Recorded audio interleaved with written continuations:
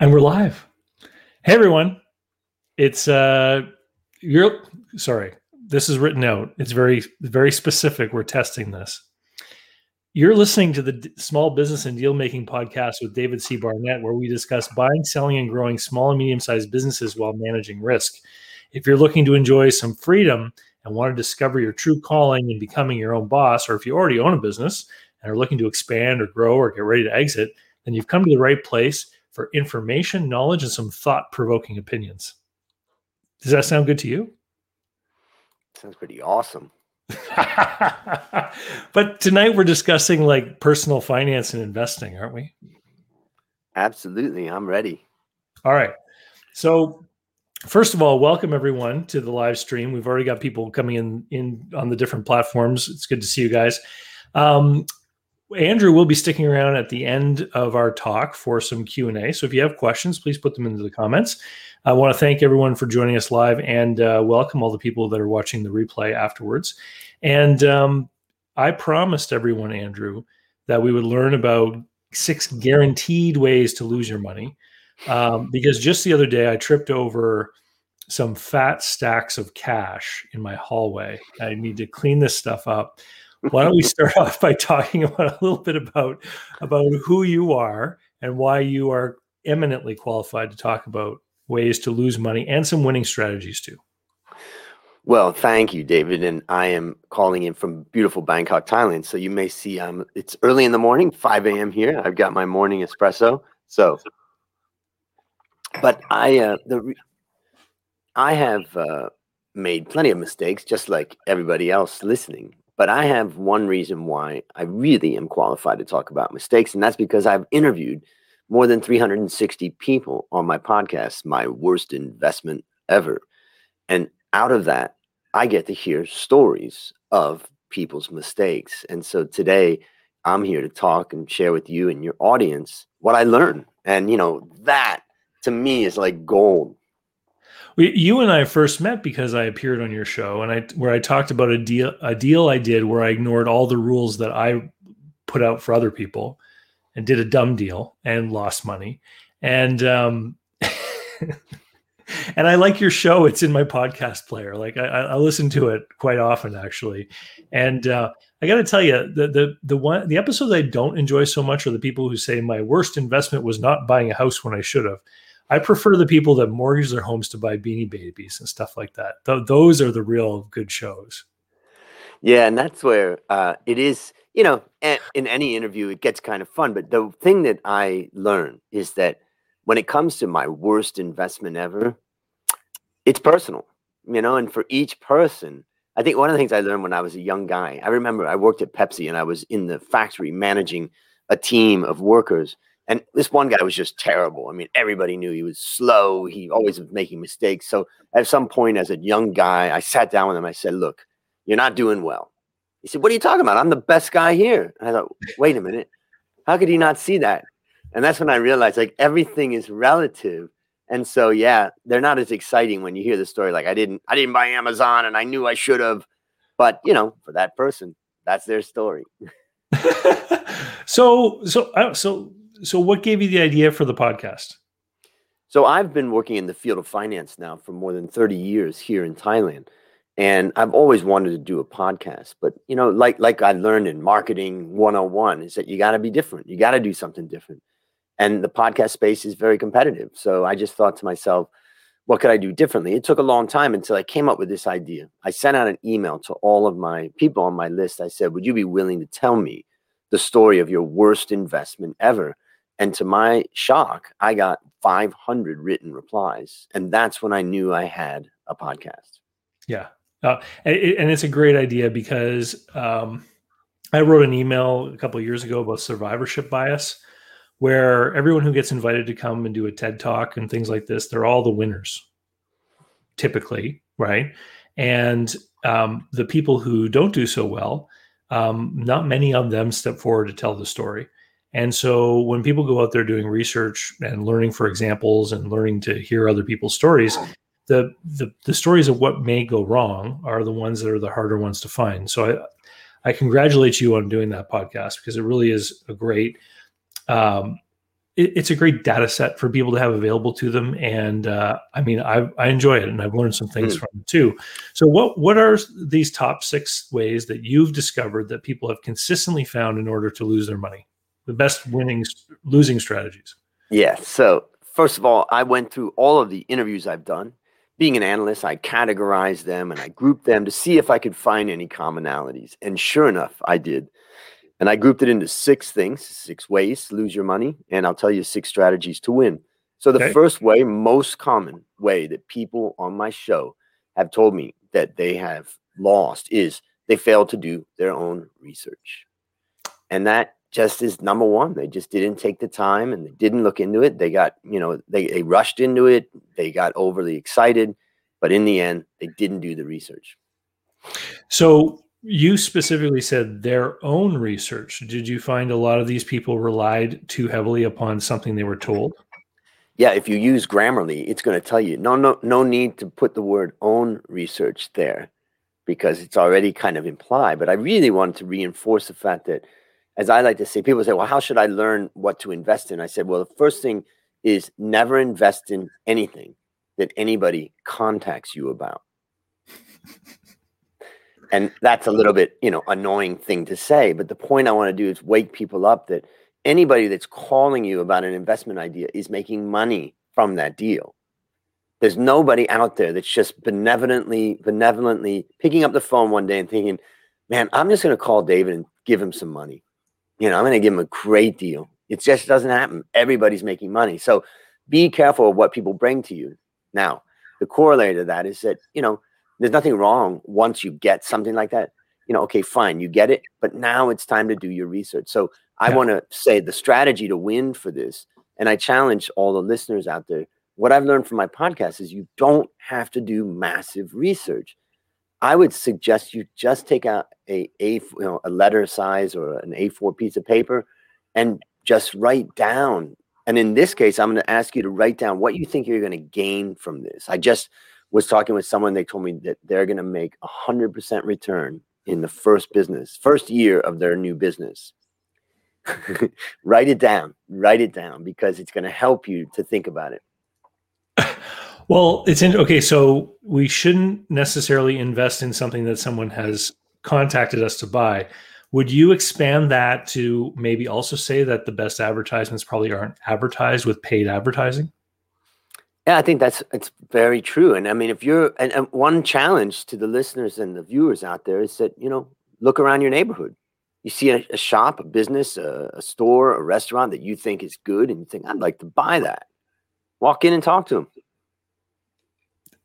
That's just, and I think, you got a lot of experience in that kind of stuff. And, I'm more of a stock market guy, but I do have startups that I own and have invested in. And the fact is that, I don't want people to think I'm crazy because, you're never going to talk to someone that calls you, but I want you to be very aware that people that are calling you to make money from you. And so they're not calling you because of any other reason. Great point. And I see that someone's given the video a thumb up. So please, if you're watching live, do the thumbs up because it does help tremendously. What's the next one, Andrew? Okay, so the next one is number 2, and that is fail to properly assess and manage risk. And these are 2 I spent a long time writing these out because I really wanted to make it clear. The idea of assess risk, I use to think about before you buy something. And then manage risk is after you buy something. And so what I mean by that is that people don't really look at the downside. And, whether that's, working capital or that, I bought this, one of my guests bought a restaurant and didn't realize that there was a huge amount of inventory that they had to have. And so that's the assessment of risk. And then the management of risk is kind of the way you, for instance, one of the best examples is just that if you see a stock that you really like, well, wait a minute, hold on. Think about making sure you've got a portfolio of stocks, not just one. It's a little bit like I explained in one of my courses, which is it's the idea of jumping in a car and not putting on a seatbelt. If you don't diversify, you're taking on unnecessary risk. I think this is a great point because you mentioned restaurants and you mentioned about the inventory of food. I've known many restaurateurs, and I'll tell you, the ones who really come across as knowing what they're doing, especially, are the ones who talk about their menu. And I know a guy who actually went to school for restaurant management, and he said that one of the very first tools that you ever plan when you're going to plan a new restaurant or a renovation is the first thing you actually need is the menu, because the menu is going to dictate what kind of equipment you want in the kitchen. But the other thing he was talking about was inventory management, because what you want to try to do as much as possible is have as many different offerings on the menu that are all made from the same core elements, so that you have the fewest number of SKUs, I guess you would call them, like items, different items, right? So, you think of an Italian restaurant, you think, well, they got the tomatoes and they got the different vegetables, but those same things go in many different dishes. And this is how they avoid having, something go bad because it hasn't been ordered enough. So it's a great point. Yeah. In one of my courses I have called Finance Made Ridiculously Simple, I do spend some time talking about how inventory for traditional business is such an important thing, because it's really the core of what we control as a management, as a manager. So I want to tell you a little story about this, because we've given the problem, meaning you failed to assess and manage research, but I want risk. What I want to do is just give you a way out here. And that is, I've told you to take a piece of paper and write down your gains. Now I want you to take the other side of that piece of paper and I want you to write down the risks. What could go wrong? And try to understand the probability of them, the severity of those risks, and then start to think about those risks. Now, the story that I want to tell you is that I have a business in Thailand called Coffee Works with my best friend, Dale. We've had that business about 25 years. So it's an old startup, but it's still going. And Dale came to me and said, we've got an opportunity to expand into Vietnam. And that opportunity would be to partner with a particular company and take over the business of another. And what Dale did is we agreed, go out and look at that opportunity. Dale went out and looked at that opportunity. He spent about 4 months pulling together all the analysis. And then we met on one Monday night and he presented only the upside. And he presented the revenue expectation, everything. And then we ended the day and then we went home. And then a week later, we had previously agreed that we're going to meet on that following Monday and we're going to talk about only the risk. And when we did that, we sat down and it was no longer a threat. Dale didn't feel threatened about his idea. We were both giving ourselves permission to go in there and talk about the risk. And once we went through all of that, we ended up deciding not to do it. And I'm glad that we made that decision, because what we saw was that we had lower risk ways of expanding our business here in Thailand. And so I really advise the audience to separate the research or separate the list of things related to research on the upside from research on the downside. I think that's a great idea. And I've seen so many people over the course of my years get really excited about a business. In fact, it's sometimes called buyer fever. It was a term I learned from Ted Leverett like 10 years ago, where people get so excited imagining what it's going to be like to be the owner of a business that they then start to make certain lapses in their due diligence and their thinking and their logic.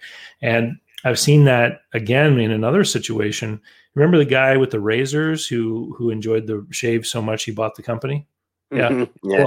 Well, there were people that do that. They enjoy eating breakfast so much at the franchise they decide to buy the franchise, and later realize that once you own it, you don't just get to eat there anymore. You have to do everything there, and it's not nearly as exciting. Well, another great term for that was Michael Gerber's term of entrepreneurial seizure, where you just get in the throes of it. And so, yeah. So that's number 2. Would you like to hear number 3? Yeah. So number 3, so we're moving down the list, and this is a less common, but still a common mistake, and that is driven by emotion or flawed thinking. And when I tried to come up with this third one, I was thinking about separating it into emotions and then separating, thinking process. But when you get into the world of behavioral economics, behavioral finance, it all starts mixing together. And so I decided, let's just keep it all together in one. And so what I just found is that so many people make mistakes with their investing because they either get caught up in this emotion, like you described, of the fever or the seizure. And then the other one is just that people don't use their brain in a good way to analyze things. And that's the flawed thinking. So I think the best way that I can come up to deal with this is to find, explore, and list opposing views, and then discuss them with a knowledgeable and objective person. Andrew, if we had a marketing expert here on the call with us, they would probably say something like, almost all purchases are driven by emotional needs. And when people make an investment, some people they phrase it, I bought an investment, or I'm purchasing an investment. It's a purchase too. And so there very often could be some sort of emotional driver behind that. And I can imagine, certain people, like if they feel that making an investment of a certain kind will then do something else for them in how they feel about themselves, or maybe the way they perceive that others' perception of them will change because they've now done this thing, right? And yeah, a very good point. Somebody could be doing it from this desire for some sort of emotional outcome versus getting good yield for the risk. Well, let's flip it and think, well, nobody's saying that you can avoid emotion. Let's flip it and say, let's satisfy the emotional needs of our client. So rather than trying to satisfy our own emotional needs, as a business owner or, as an individual, I know when I think about one of my courses, when I talk about doing it live and doing it in a boot camp format, what I talk to my students about is transformation. I'm talking to you about transformation. This is not about information. And I know the feeling. I have the same feeling when I hear, oh, wait a minute, this could really transform me. I want that. So use the power of emotion to satisfy your customers. Nothing wrong with that. But be careful of the power of emotion when it gets caught up with money coming out of your pocket. So are you presenting these in the order of frequency that they've come up in the different stories? Yeah, and the first one is the most common. That is fail to do the research. So as we move down the list, it becomes a little bit less. It's not one of those the countdown lists. It's the other way around. Okay. All right. So then we're on number 4. Okay. Number 4. Now this one just blows me away. I want to just tell you a story about a friend of mine. He's a very smart financial guy. And he lives in Pakistan, and he lives in Canada. He goes back and forth. Very great guy, very smart in the world of finance. And somebody called him and said, hey, look, we've never met before, but I've got this really great opportunity to buy a piece of land just on the outskirts of London. It's going to be turned into development. You're going to make a huge amount of money. And all you got to put down on it right now is just $12,000. Within a very short amount of time, my friend transferred $12,000 to this person he didn't know and lost the money forever. And that leads us into number 4, and that is misplaced trust. And it's just amazing how tough people can be in some areas of their life. And then all of a sudden, when something comes up, I just had an interview I did with a really, it was painful because a woman that I interviewed, basically she had somebody that asked her to borrow money, and she ended up lending that person money without even thinking about it. And it was 2 years worth of salary that she lent. Wow. And she didn't get it back. In fact, it looks like she got back about half of that. But the point is that, she wanted to trust that person. And the people that do this type of stuff are really, really good at it. So, what I say is get to know the person you're investing with. And remember, trust only develops over time. There is no hack for trust. If you betray the trust of your wife or your husband or your best friend, it doesn't just bounce back. Hey, let's spend a weekend together and rebuild that trust. Yeah, okay, it's a step forward, but it does not come back, in a hack. So that's a really important thing, is about trust. Well, it's interesting because I was watching another YouTube video put out by someone who went into depth about the Bernie Madoff fraud, the Ponzi scheme that he had built up. Yep. And I remember hearing about the Ponzi scheme when it all hit the news and he was arrested and whatnot. But I had no idea what his history was. The man like created NASDAQ basically. Like he has an incredible resume. And then I was like, well, now I understand how he was likely able to get this thing going, where because of his, his resume and what he had done, people were more open to trusting him. And that's where I think, people just think of, that there's maybe people out there that just only ripping off and, but they're actually very smart. They're riding on credibility of other people or some of their past credibility, like you've explained with Bernie Madoff. So, it is not that easy to detect sometimes. And so what I just say is, a good way to do this in a way that kind of can deal with your emotion, your thinking, and this trust is a good example is that a while ago, I wanted to join a fitness center, but I know they have such hard tactics, when you go in there, it's such a hard sell. And so what I did is I just left my wallet and all of my money at home. And then I sat down with them and looked at all their options. Like, you can buy this now. And I was like, oh, I don't have any money right now. So I don't have anything with me. And it was just one way of trying to overcome that emotion, flawed thinking, or that I'll all of a sudden trust this person when in fact I could have gotten a much better deal. So, yep.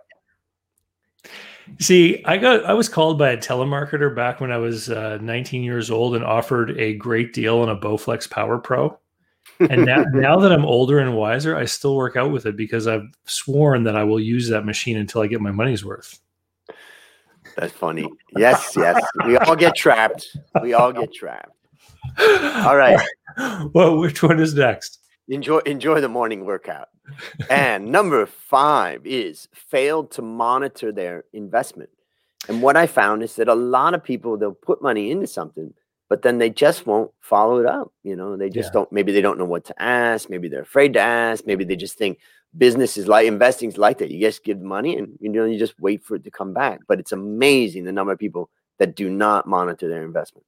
Can you give an example story of something like this? Is it that the investment worked out well, maybe for a while or initially, and then something went off the rails and maybe there was a point they could have done something, but then they lost the opportunity? So two different examples. One of them is a person I talked to who basically said, I'm so busy running my business that I don't have time to manage my personal finances. So everything, I asked him, where do you keep your personal finance stuff? He says, the bottom drawer of my desk. Every time a letter comes in from my broker or my investment bank, I just put it there. And he says, I got 5 years of it there. Now, in some cases, there's some stocks that went up and, it's better that he didn't touch them, but then there's plenty that went down. So that is definitely one. I think the second one was a guy who invested with a friend of his in a restaurant. And he just gave the money to his friend and he never really followed up. And so eventually it all kind of fell apart. And he felt like the guy never communicated with him and all that. And I think what I've said is the best way to overcome this is that you want to follow a regular predetermined monitoring process. Let's just take the best example, which is a restaurant. If a friend or family member convinces you to put $10,000 into a restaurant and you think it's a good idea and you like it, no problem. But then before you put the money in, talk to the person, say, look, I'm not asking for much. All I'm asking is once a month, when the financials are in from the prior month, what I want to do is have a 1-hour call, at your lowest time of the week. It could be Monday, the middle Monday of every month, whatever. Pick that 1 hour and I want an update. And that person will agree to it because you haven't given the money yet. And once they agreed upon it, then get them to stick to it. And then by doing that, you're going to bring a lot of value also to that person because many people don't spend time really looking at their business. This reminds me, oftentimes if you borrow money from a bank, the bank's going to have some sort of system in place. They want your financial statements every year or something like this. I'll often mention to business sellers who are going to be selling their business and accepting a promissory note for part of the consideration, a vendor take back or seller note for part of the purchase. They'll often say, well, what if the person starts to fail or doesn't run the business well? And I'll say, look, you can ask for anything you want right now. And if you want to ask for a monthly report, in the example of a restaurant, you could have a report from the POS. They could actually see what's being sold. And it's amazing that someone who's run a business for years, when they look at some of those reports, can often spot things that a new owner would never see. And I've actually had firsthand experience in selling a bar. And one of the things that the seller wanted, because he was financing part of the deal, was the monthly report from the automatic liquor dispenser at the bar. And it didn't take more than 3 months before the seller called up the buyer and said, "Look, you have a problem. There's someone stealing from you, and here's how I know." And it was because he knew those numbers. And when things started to go off, he alerted the new owner, who was then able to fix it before it dragged him down into a black hole. Yeah, I mean, that is a great story. And what that tells you is that if you do that with the seller and you're the buyer and you agree upon that, you've just hired a consultant for free. Sort of. Yeah. Yeah. Because they want to get their money. They want you to be successful. That's the whole point of arranging it that way. And I mean, don't be an idiot, say you're my partner and we're going to make sure we get you paid out. And if I can pay you out on time or even early, it means I'm making money too. So, that's fascinating. I like that one.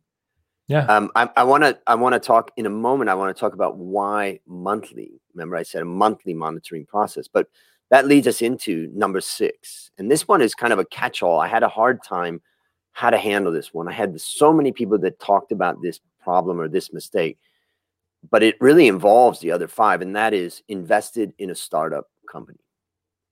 Okay.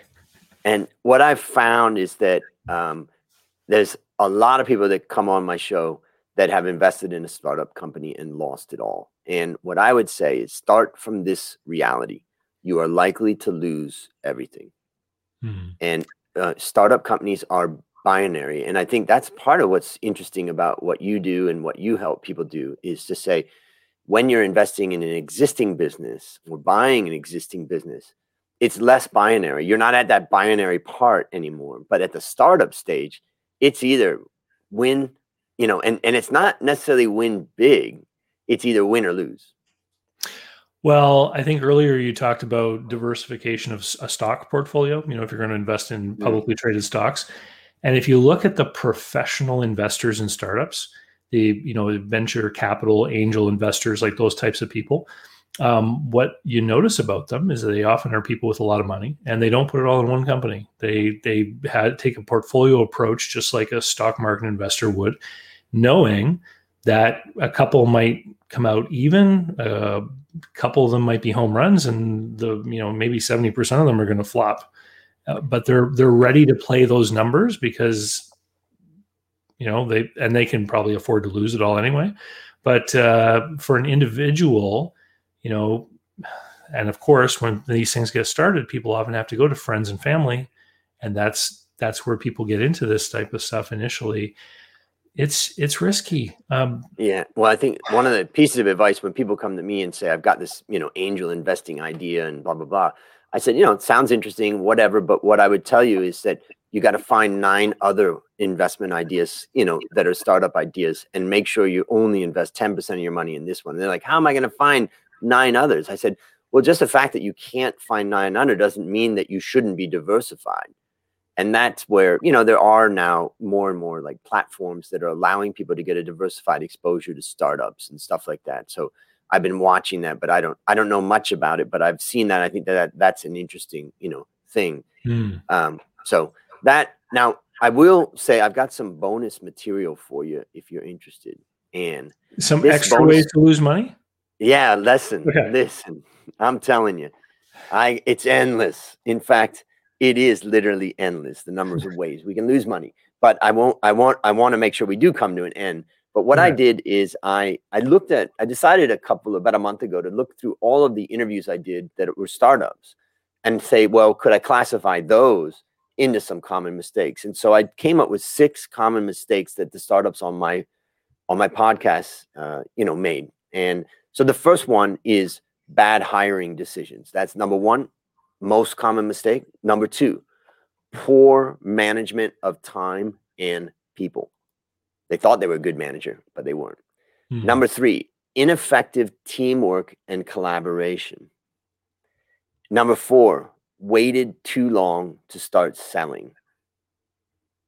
Number 5, weak accounting and finance. And this is where I say the best tip I can give anybody that's doing a startup is you got to close your books every single month and review those closed books. And number 6, low product quality.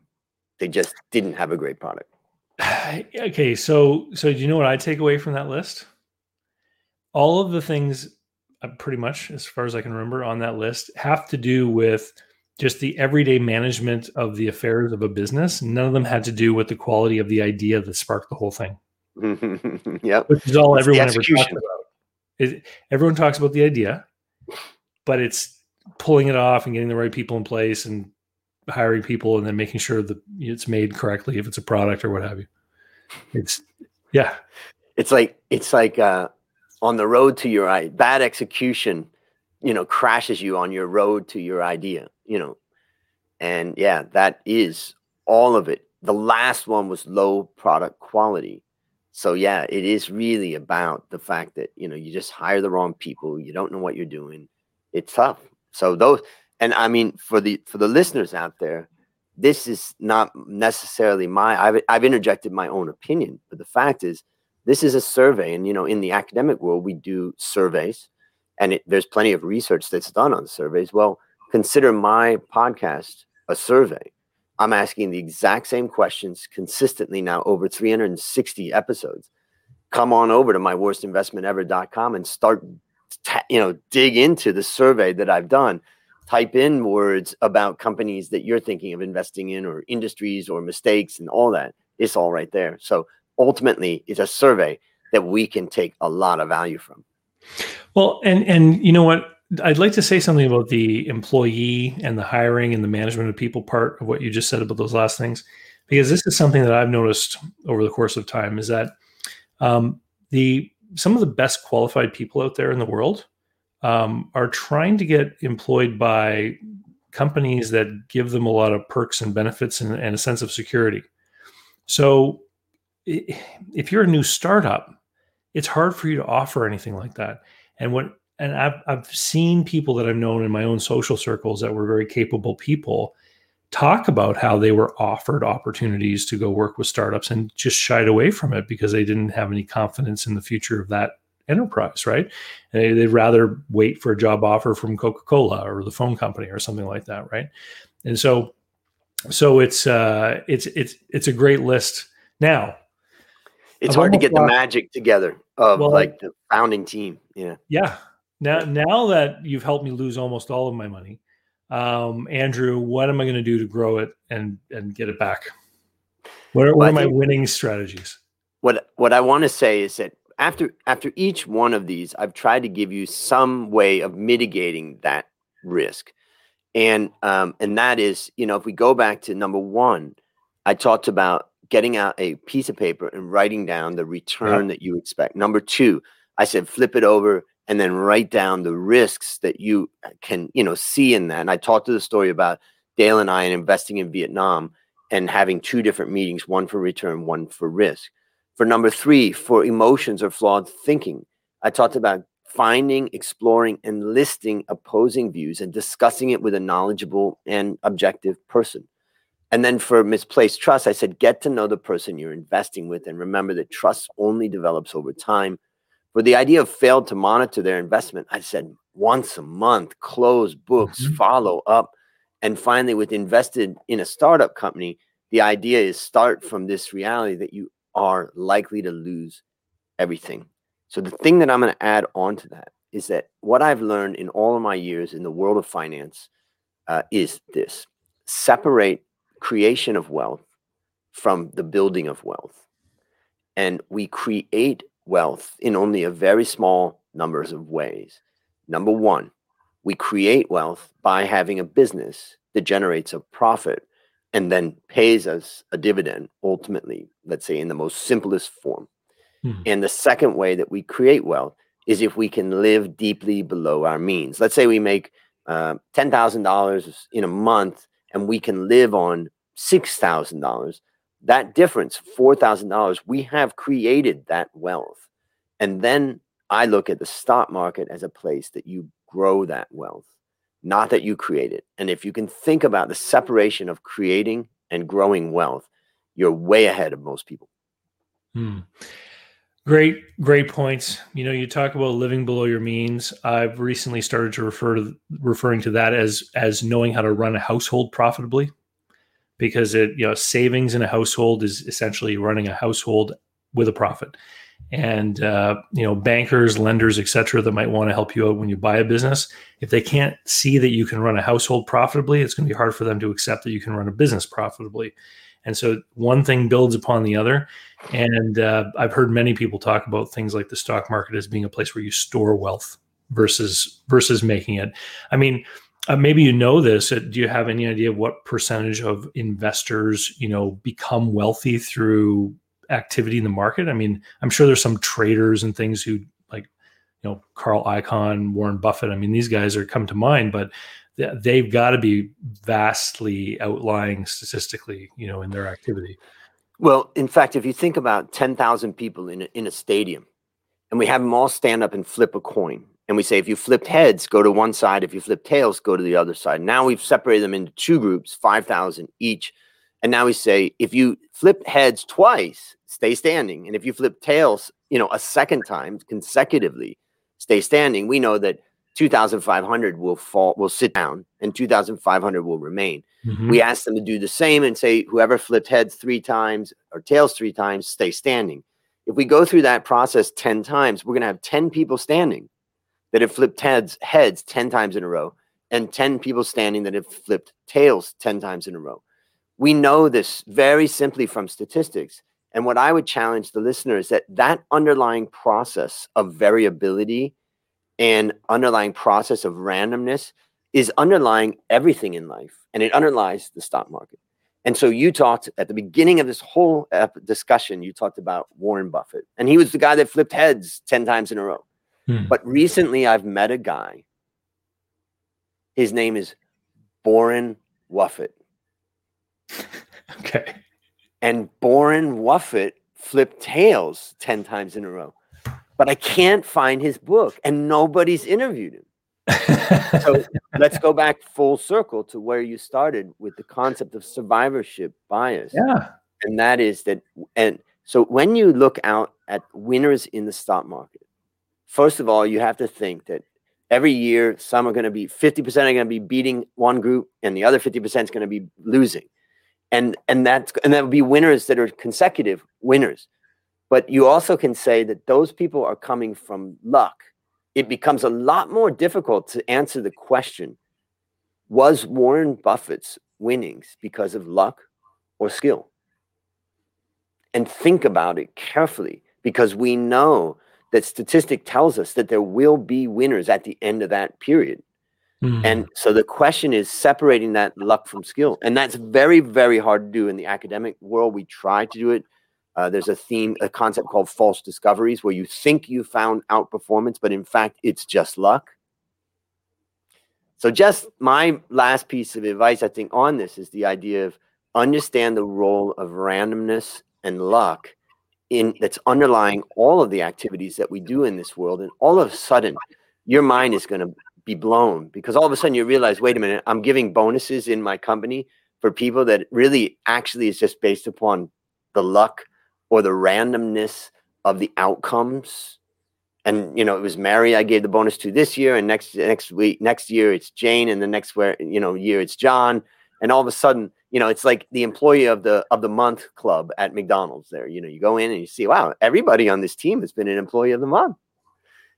So that I was taught that by one of my teachers when I was 24 years old. His name was Dr. Deming, and Dr. Deming taught me in a couple of sessions that I did that, understand the role of randomness and variability. And once you understand the underlying process that's underlying in everything, then it's going to help blow your mind about the way you think about everything.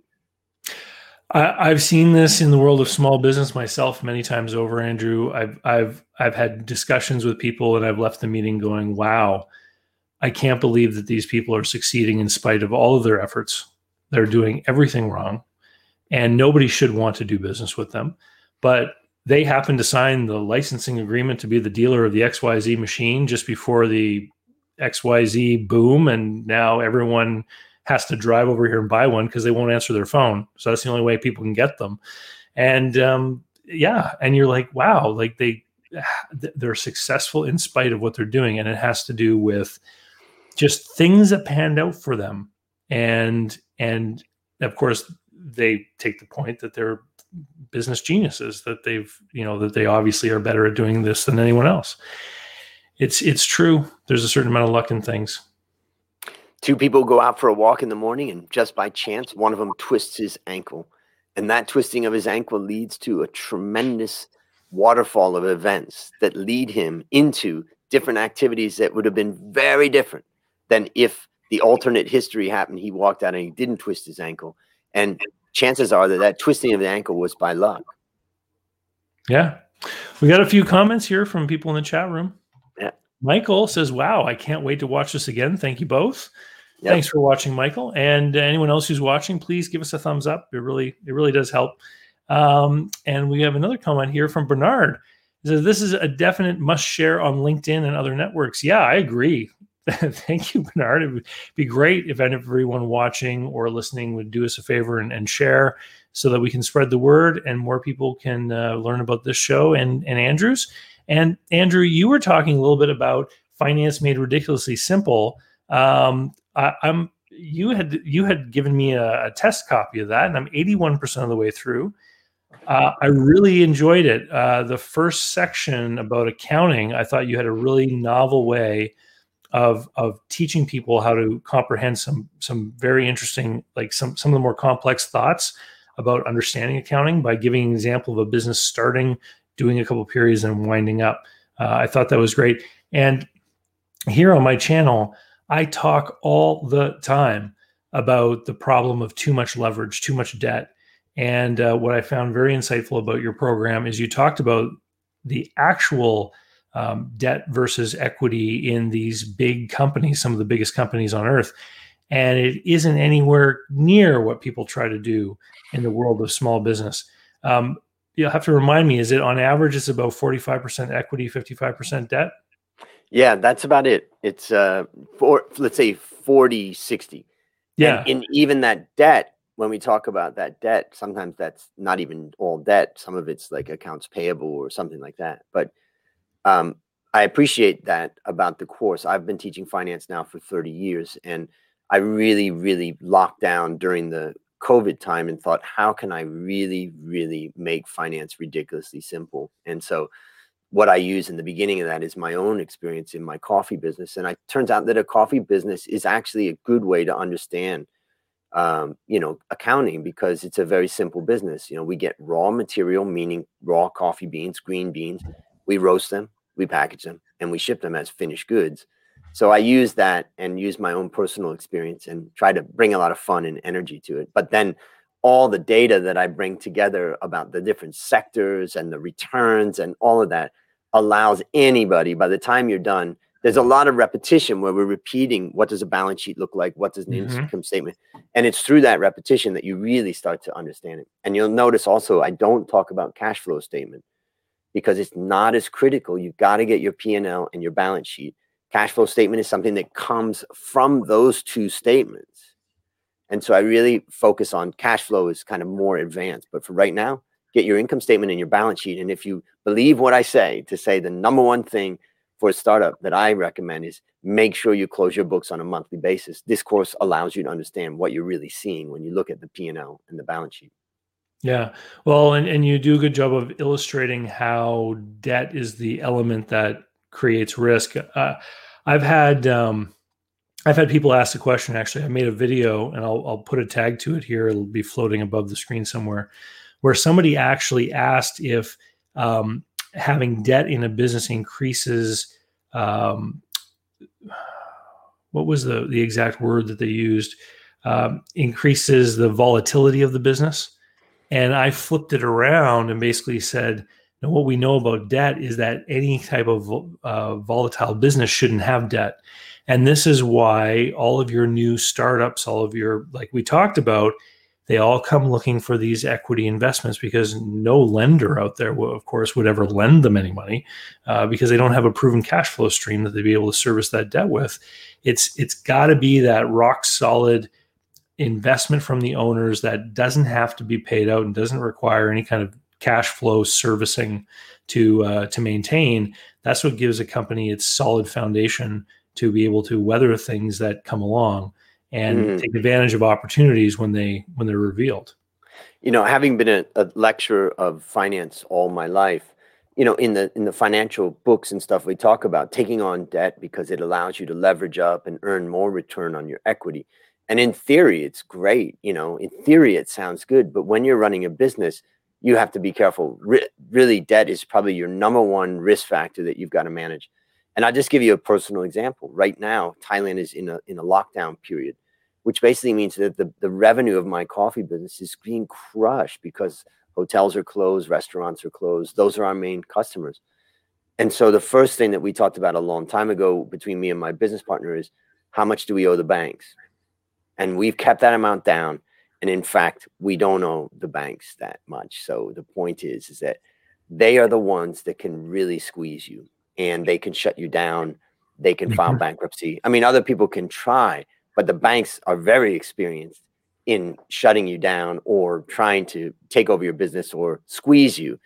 And, every other debt that you owe or every other thing, you can usually negotiate a bit, but generally not so well with banks. So I really, really highly recommend that, everybody look at the amount of debt that they have on their balance sheet and make sure it's not a lot. And if you were getting squeezed on the revenue side, that you could survive, maybe even pay it off. So just be careful about debt. Great comments. There is one last thing I'll say. I mean, there are some times that the government incentivizes people to borrow, which is really dangerous. And a great example in the US is to borrow for a home loan. They give you, number one, a 30-year fixed loan. It's crazy. 30-year fixed. No bank could do that. It's only the federal government that allows that. Number two, the Fed has kept the interest rates so low that it's almost like free money, 3% locked in for 30 years. And there's, tax write-offs that you can take related to your house, and it's tax deductible. They make it so seductive that how could anybody at this time not go into serious debt? And just be careful. It happens in the world of small business too. Through the COVID pandemic and everything, the government in the States has used the SBA as a conduit for getting money into the economy. One of the things that they did is they gave everyone who had an SBA loan a 6-month payment. No, it wasn't even a payment holiday. The federal government made the payment for them. Okay. And then they said, if you got a new loan within a certain period, they would give you the same deal. So there were people going out trying to leverage up as much as they could so that the value of this gift would be as much as possible. To your point, encouraging people to take on more debt. I thought the 6 months of payment was because they knew they couldn't process all the defaults. But then they turned around and made it into this thing where they're trying to shove money out there. And it really often does remind me a lot of the whole subprime mortgage thing. Doing whatever they're able to get as much money into the system, and who knows where this will lead us. A lot of people have some theories about what it could do as far as inflation and everything else. We'll have to wait and see. Yep, the risks are high. Got another great comment here from Jordan. Love the separation of reviewing pros and cons of investing in a deal, including the simple process of writing out on a single page the potential gains versus risk. I agree, Jordan. It's a great idea. And well, Andrew, thanks so much for being on the show. It's great to talk to you again. And if people want to find you, why don't you give the podcast website and also the Finance Made Ridiculously Simple one in case anyone wants to check that out. So I think I'll give you a link to the Finance Made Ridiculously Simple that you can share out there with some discount on it. So that's the first thing. The second thing is that anybody who wants to learn more about this, is very simple how to connect with me. Go to myworstinvestmentever.com. At that website, there's an about page. You can send me a message right there, and it comes directly to my personal email. So that's step number one. Step number two is listen to some of the podcasts. Type in your industry and see if you can search and find somebody that's actually made mistakes that you can avoid. So that's the best way to get in touch with me. Awesome. And so, Andrew, send me that link. I will put it into the show notes, either on YouTube or whatever podcast app you're using. Look in the show notes to get that link for Andrew's special offer. And Jordan says he's curious to learn more about the coffee business. You had told me once that you guys actually financed some of the machines for the little local coffee shops. Is that right? Yeah, so we have two parts to that coffee business. Basically, we're a roasting factory, but a roaster really also always needs to sell machines. And many people, coffee shops, hotels, restaurants, don't want to put out the upfront money to buy those machines. So part of our business is financing those machines. So we sell them, but we also, allow people to make payments, and that means we earn some interest on that. So that, of course, makes it a little bit more capital intensive. We have to come up with the cash for all the machines that are out there. But if there's a good return on it, then it's not a bad business. So yeah, the coffee business is something that we've done for 25 years, and it's a great business. And I think the coffee industry is a great industry. It's the thing about it, it had a worse time when we thought we were going to crash in the 1997 crisis. We just looked at each other and say, we're not reinventing the wheel. This is not some startup of some, esoteric type of thing. This is just simply coffee. And last night, now 25 years later, we had our meeting that we have every Monday night. We usually do it over spaghetti at an Italian restaurant nearby. But we had that meeting last night, and we talked about how to handle a 50 to 80% fall in revenue because of government lockdowns, and how do we make sure that we survive through that. And we've already been working through that. But luckily, the two of us have run that business together. Dale is the managing director, and I'm more of an advisor. But the point is that if you're in business and you're doing a small business, don't do it alone. And I think having a partner or having a friend or having someone you can trust is critical. Someone that you can rely on to talk to. It doesn't even have to be someone in the business. Ask a friend that you trust and you like, would you mind if I spend an hour once a month just sitting down and talking with you about this? And I'll listen to whatever you've got. You'd be surprised how many people would say, let's do it. I've always been a big, I was in a mastermind group for over 10 years. And what was great about it is that the members of the group were part of different businesses. There were no similar direct competitors. And the number of times that somebody expressed a certain problem that somebody else said, oh, we do it this way in our business. And it was just like, that was the solution. It's just another industry deals with it. They know how to deal with it. And this is how it's done. And again, like, where can you go to talk about the issues that business owners have, talking about employees, talking about customers, talking about bankers, share gossip about lawyers in town, whatever it is going to be, right? Where are you going to do that? You need to have some friends that are also business owners. And for most people, we have friends that come to us from our days in school or a team that we're on or something like this. You need to have a set of friends that understand your circumstances. Well, I'm in one of my Facebook groups that I'm in is called Create Awesome Online Courses. And a guy named David Siteman Garland, and I really like him, but he had someone in the group said, a friend of mine told me that I shouldn't name it this way. I shouldn't name my course. And David's, I shouldn't follow your way. I should follow my friend's way. And David said, how many millions of dollars has your friend generated in revenue from online courses? And they said 0. So who are you going to listen to? Yeah, it's true. It's true. Ask for help from qualified people. Salvador Reyes says, do you think that there's an economic crisis around the corner? I think for a big chunk of people, there's an economic crisis right now. And this is why governments all around the world are doing things like what we're talking about, is that's what they feel is the solution to help people. There's one of the things I love to say about economics, and I know one of the famous economists said this, is that studying economics is the study of the things that are unseen, the unintended consequences, and so every action has some other reaction that gets knocked along, and we don't exactly know what those are going to be.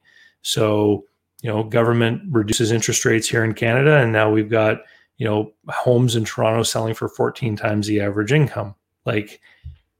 So how do you unwind that? Does the government then announce they're going to create this scenario for the price of houses to crash? That doesn't get people elected, right? Yep. So what's going to happen? We don't know. Well, I think, Salvador, what I would say is that, in life, everything's a balance. And living in Asia, I think I've learned that everything's a balance. And the point is that when you squeeze on one area, it's going to impact another area. And so, yeah, I think there are risks. I think if you go to my website where I do all my blogs, which is called becomeabetterinvestor.net, I've recently written some stuff about inflation, but I think the big thing we're going to face is that inflation is going to really start to rise. And that's just my opinion based upon the research that I've done. And that ultimately, I believe, is going to put pressure on the US dollar. And then the US government is going to do everything they can to try to keep the dollar as strong as possible until eventually it starts to really lose value. And I think that is, the big crisis that I'm worried about. And so, yeah, if I think about a crisis, that is it. And, there's a lot of people that are like, well, look at growth. Growth is great. Yeah, well, it's like saying, I just broke your leg. Now we've got it in a cast. Today you could walk 3 steps, and yesterday you could only walk 1. We've made a 3 times improvement. That's massive growth. That's bullshit. That is, you broke my leg, and now you're, cheering that I can now get up and walk 3 more steps than I did, yesterday. But that is not, that's destructive growth. And that's what we're seeing is a bounce back growth. So from a longer term perspective, we'll see things that, I think we'll see damage that people didn't expect. Yeah, I agree. And Anthony wishes us good night and says that we both look like Charlie Munger, which is awesome. I like Charlie Well, Munger. I hope that we sound just a little bit like him rather than look like him. Oh, wait, sorry. That is what he says. He says, thanks, very Charlie Munger-like. Yeah. All right, everyone. Thanks for joining us. Thanks for the thumbs up. And we're going to have to sign off. We're at the end of the time. And we'll wish you a good morning in Bangkok, Andrew. I'm sure you have time for a few more cups of coffee today. And I'll have to give it a taste test. When I'm in Asia, I'll stop by and say hello. Beautiful. Awesome. Well, thanks to everybody, and thanks to you, David.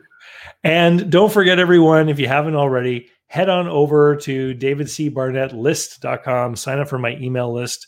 It's the best way to keep on top of everything that's happening, like getting a notice about Andrew's appearance, for example. And if you're going to be buying a business, learn how to do it in a risk-controlled fashion, which is what I teach over at businessbuyeradvantage.com. And with that, we'll say see you later, and we'll talk to you next time.